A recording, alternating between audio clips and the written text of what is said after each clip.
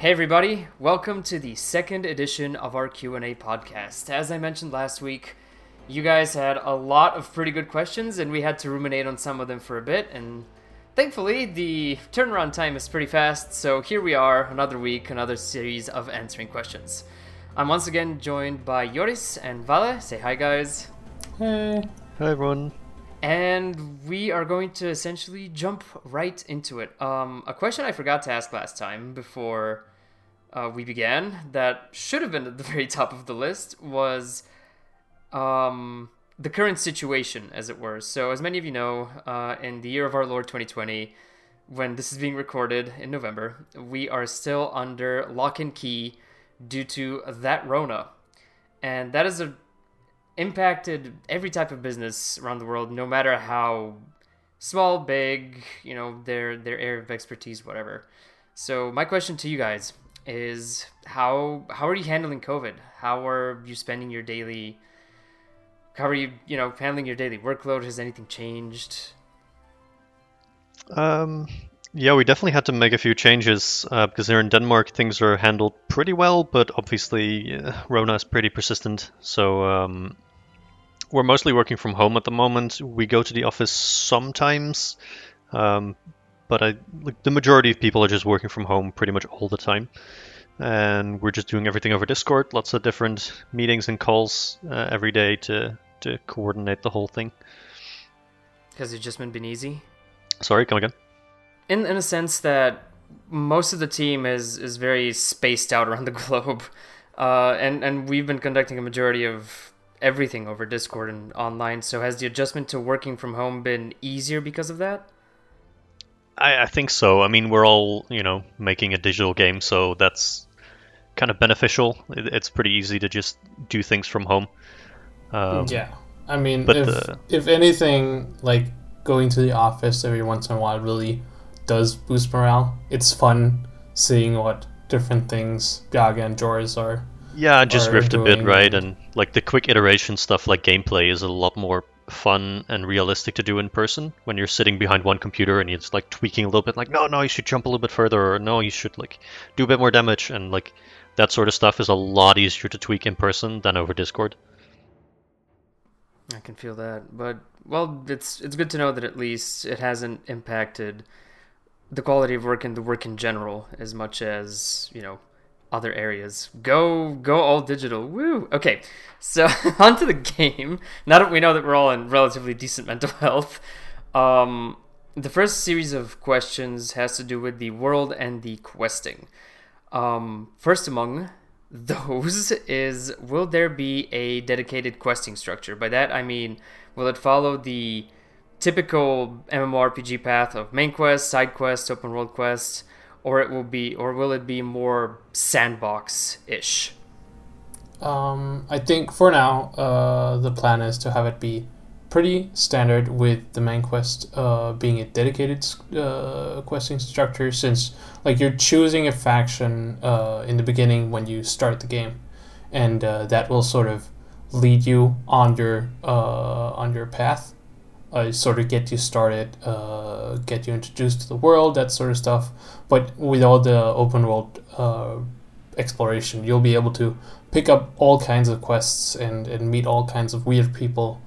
So it's more sandboxy than some MMOs, because you don't.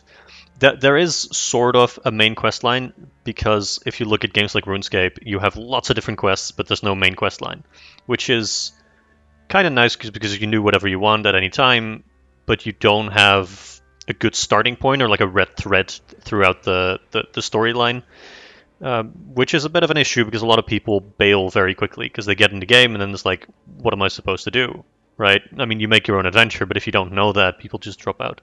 So Ember Sword is a bit in between. It's very sandboxy in the sense that you can do whatever you want whenever you want, but there is mostly a main quest line to kind of help the player explore the world and introduce them to different things.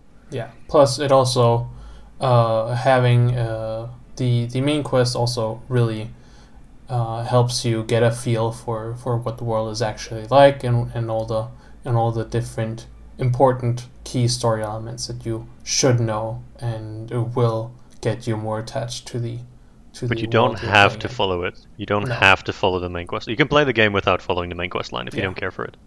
Right. That was actually very curious about that since Destiny 2, my current crack addiction, as everybody is well familiar in the Discord, when it launched, it had a fairly interesting way of tackling the questing problem, which is you were essentially locked into the campaign and you were fed content piecemeal, and then you reached the end of the game and you got a whole slew of new activities, which seemed very overwhelming. So it's nice to know that we're providing players with a way to experience the story in a linear fashion, but also I assume we're feeding them content that can lead into the end game in a manageable way, if I'm understanding correctly. Yeah, we actually have in our design document like a little bit of a pyramid where we start very small and then like upside down pyramid, and as you go out, the amount of features kind of grow and are exposed to the player. You can do everything from the beginning, but we introduce them a bit at a time so you're not overwhelmed with like a million possibilities. Nice, that is really good to hear. So, considering we're following the typical MMO in some aspects, I assume there's going to be open world bosses, maybe? Yeah. Yeah. I mean, that's sort of the premise of the entire game, right? You'll have to beat open world bosses, and you'll have to engage with large amounts of people. And I believe one of the questions was if there will be bosses in PvP areas, because That's what I was leading into, yes. Yeah, we are leaning towards generally having open world bosses over instanced dungeons. We try to keep as much open world as we possibly can. I mean, we have a really cool technical infrastructure which allows us to scale very large. And so instead of just doing an instance, we just have a boss in, for example, a PvP area that you can just attack with 30 random people, or maybe 50, or maybe 10. So it's completely open in that sense, and it just spawns once, and then you can kill it. So you can't start 20 instances killing that boss. It exists in the main world, and go and kill it. Yeah, so you'll also have to compete with other guilds, other factions In a PvP area, yeah. Yeah, and then of course, if the boss spawns in the PvE area of your specific region, then you'll also have to compete with the people that are from your region, or with a large enough boss, just work together with different guilds. So that'll be super interesting. Yeah, I was about to ask, in those instances of fighting huge world bosses in PvP-enabled areas, has there been consideration to making it so that you have to cooperate with your enemy and then choose an opportune time to stab them in the back? I mean, you could, right? If there's a boss in a PvP area, you could temporarily work together to defeat the boss, but then they might backstab you at any point in time. So, be careful, I guess. Yeah, that's just the natural flow of the thing. I was more asking whether there's been particular mechanics designed around that. No, not really. For now, not really. No, what did you have in mind? I was thinking in general terms, just, it'd be nice to force people to cooperate on a specific mechanic when they're in a PvP-enabled area, and then... right, so like a boss fight. Yeah, for the boss fight in particular. Like, a specific mechanic designed to make the two sides cooperate, just to ramp up the tension of who's gonna betray us first. Yeah, I guess you could, once a PvP battle starts, you could do, the boss could do a giant buff on everyone around it, disabling player-to-player hit detection, so you don't damage any other players for, 15 seconds, so you can focus on damaging the boss, and then when the 15 seconds is over, do they continue attacking the boss, or do they immediately, Yeah. Yeah, that could be kind of fun. Yeah. Mm-hmm. And surprisingly simple to do, so... You just got a glimpse of Ember Sword game design. Oh. Our game design is just, that could be cool. Cool things can happen. Add. So, keeping with the theme, when designing the world map, are you thinking in terms of... That's a weird way to phrase this question. Let me try again. When designing the world map, do you think about creating choke points using various terrain like, hills, trees, ruins, etc.? Yeah, I think we touched a little bit on this last time. It's sort of in the same vein of the jumping question, where we will have choke points, where you can take advantage of them, both defensively and offensively. So, like if you're in a mountainous region, like it'd be easy to jump down on a group of players traveling through a canyon, or if you're firing arrows in the woods, probably not, because I mean, what are you gonna hit? So I mean, definitely, definitely be aware of your surroundings at any point in time. Make sure that you're not the one at a disadvantage if you're close or beginning to travel into a choke point. And that is like if you're traveling between regions or in certain areas. Well, leading on from that, I assume somebody out there is going to try and remake Zack Snyder's Magnum Opus 300. So how many people do you expect the open world PvP to facilitate? So the problem with games like Albion, right, is that you have gigantic guilds, and then you're just as a lonesome guy walking around and you meet a guild of like 200 people and you get completely wrecked, which is a horrible experience. Kirito moment, bro. It's a terrible experience, right? And it's a common complaint that we hear. So the solution we came up with is that technically a PvP battle can have like 200 or 300 or 400 players in it. Mm-hmm. But you only have so much space on your screen, and we mostly have skill shots and AoE attacks. So if there's 200 people on your screen, it would be like everyone would pretty much instantly die because you hit everyone at the same time. So that is an unlikely scenario to happen. So instead of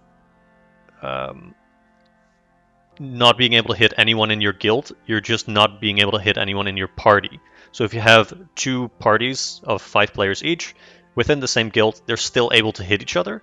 So you can still damage each other. So you have to be very careful in the PvP zone. So it really requires good coordination. So technically you can have like up to 20 players-ish on your screen, like 2 parties of 2 different guilds, being very careful not to hit each other. But realistically, it wouldn't be much more than about 20. Yeah, that's, I guess the real meat of that question is very dependent on terrain, on location of engagement. It's nice to know we can cram a whole bunch of people on the screen, but it's also nice to know that we are, in fact, considering what that would look like and how to deal with that. Yeah, I think it would be super chaotic. Yeah, because I mean, like the dream scenario is for at some point different factions or different regions deciding to wage an all-out war between each other, and that'd be super cool and super epic and a story to tell. But being part of that might not be the best experience, other than telling the story afterwards.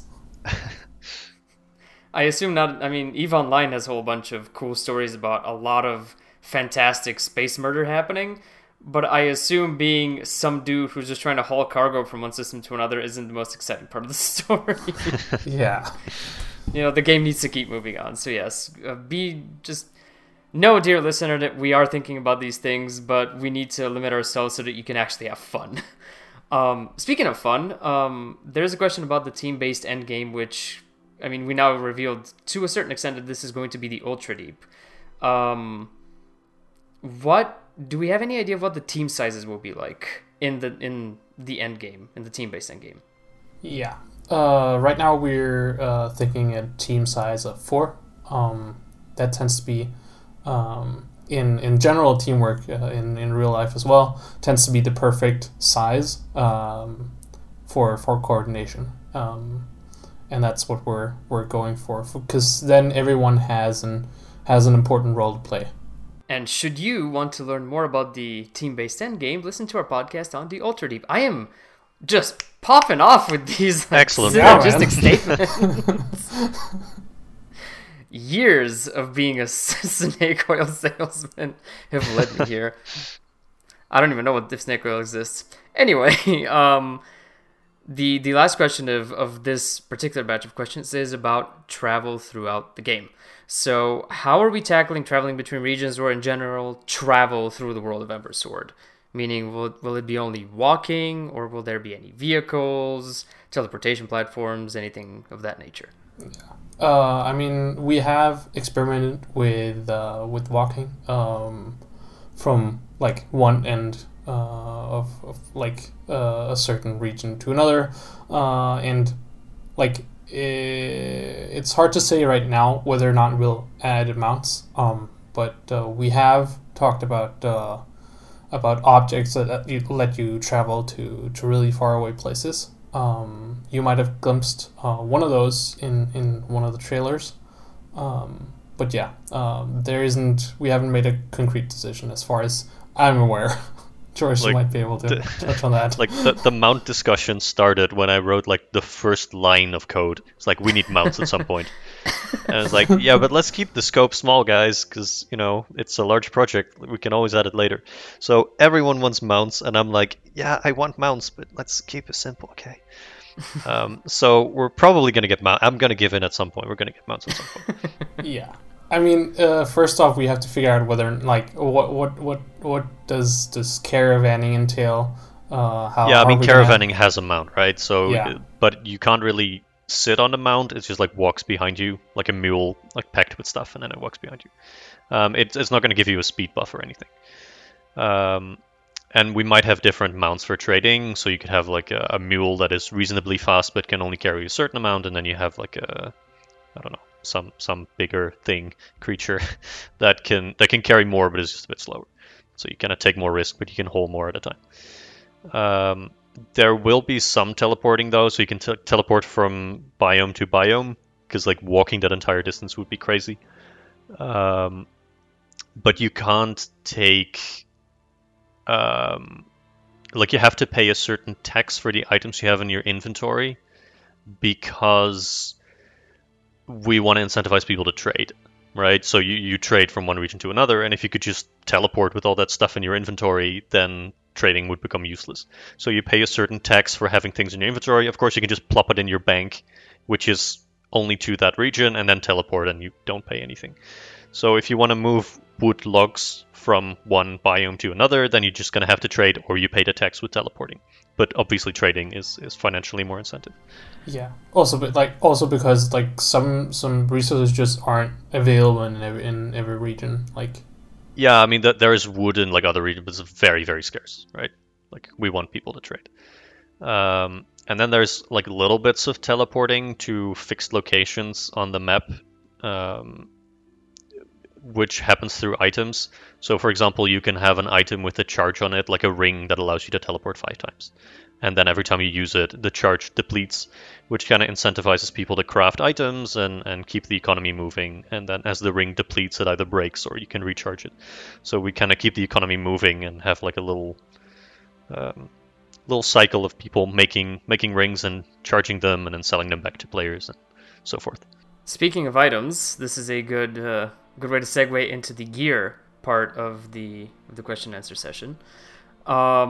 Starting with, will the game feature weapons geared towards supporting? For now, we haven't decided on a dedicated supported weapon. We know that tanking is possible. We have skills that provide that sort of activity.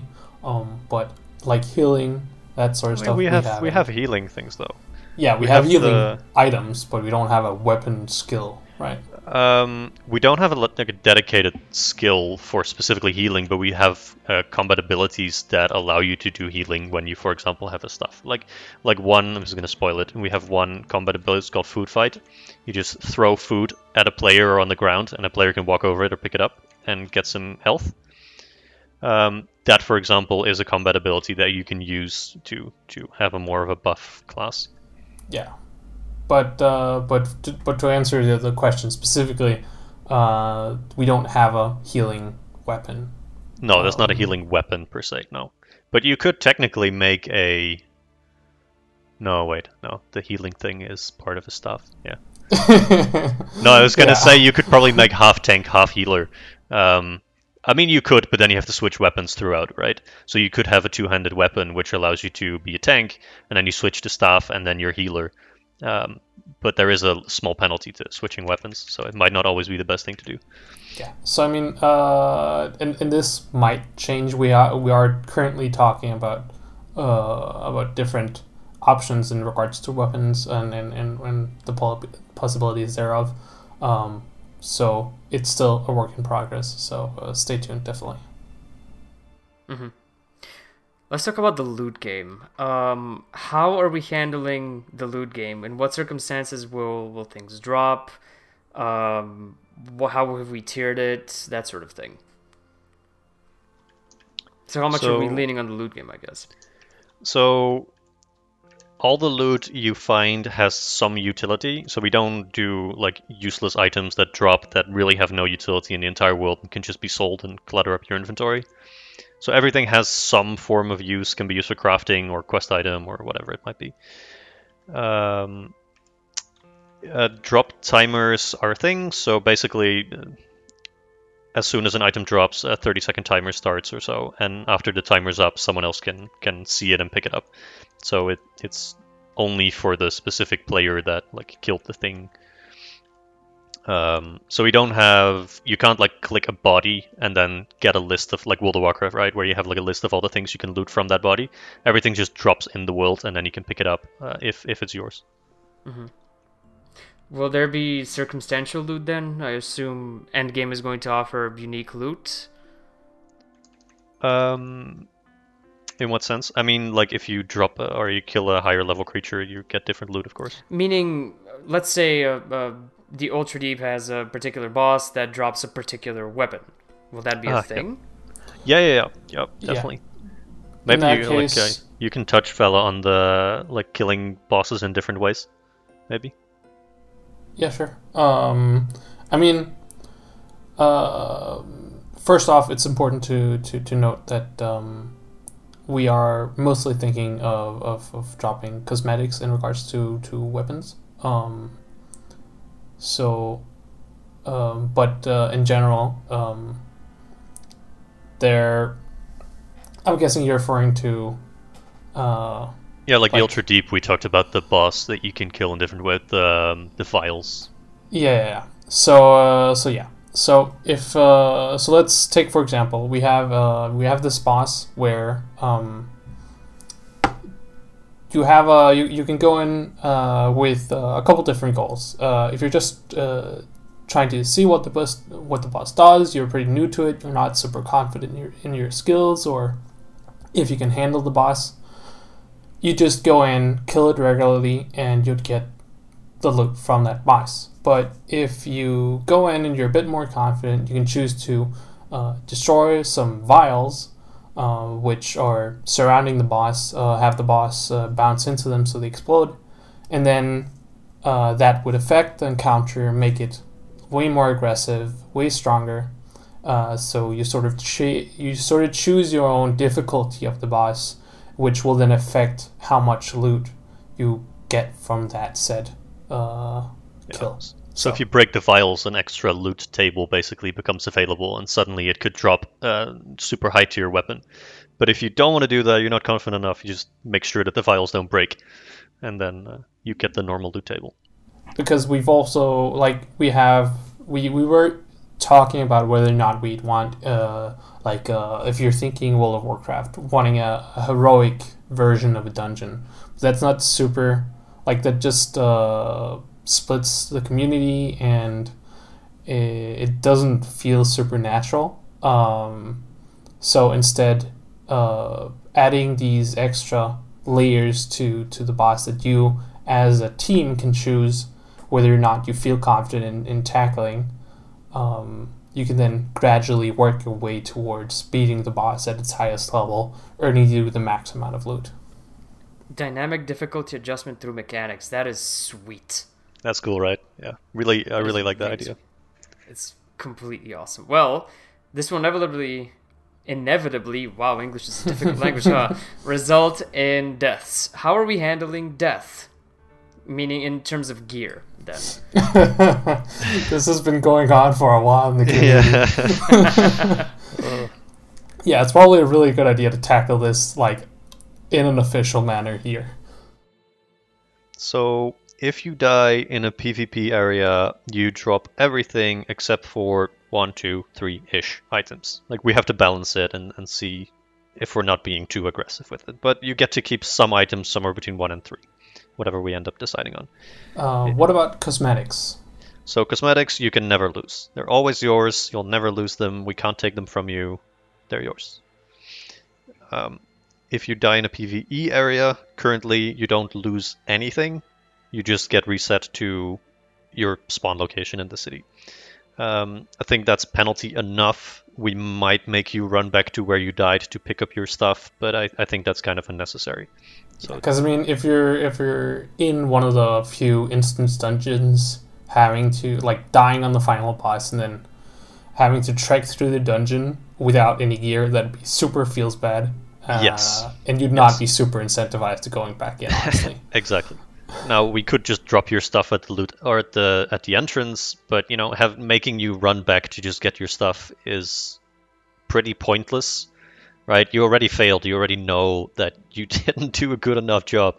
So I don't really think punishing the player, forcing them to run back is really valuable in any way. To up the ante, we could when you do a dungeon, you'd lose all your loot, which is kind of what RuneScape does, right? So you do the dungeon. If you die in a dungeon, you lose everything, which definitely adds a bit of pressure to it, which might be nice, but that's still undecided. I was gonna ask something along those lines, which is, will players be able to select the amount of punishment they receive, right? Because some people really thrive on knowing, oh god, I'm gonna have to run all this way if I die, so I better uncheck that box. Whereas somebody would be like, oh, I'm not gonna die and I need an additional incentive to never ever make a mistake. I need to enable this so that I know that there's real consequences. It might be cool, if you start the dungeon, you could say I'm willing to wager my entire gear, give me 20% extra loot chance or something. Yeah. Right? Yeah. That'd be pretty I was cool. about to say that we'd have to add an incentive to actually making that choice, right? Yes. Otherwise there'd be no reason to. But it is. I mean, that could be pretty cool. Yeah, it is something to consider. Definitely. That's sweet. Okay, and finally, are there going to be endgame caps for weapons and armor? I mean, armor and weapons are definitely leaning more towards hard capped on the equipments category, since you'll likely lose a lot of it during your time playing. So losing your Ashbringer, let's say, to someone who comes by and pokes you when you're at low health in a PvP zone would be super depressing. But losing a weapon that you have enhanced or in some way, losing that is of course super annoying, but you're not gonna quit the game because of that. You're just gonna try to get back at that player. So yeah. Since we are leaning more towards hard capped, that also fuels the economy a lot. Since people will keep producing weapons, will keep gathering materials, and so that should make the game feel.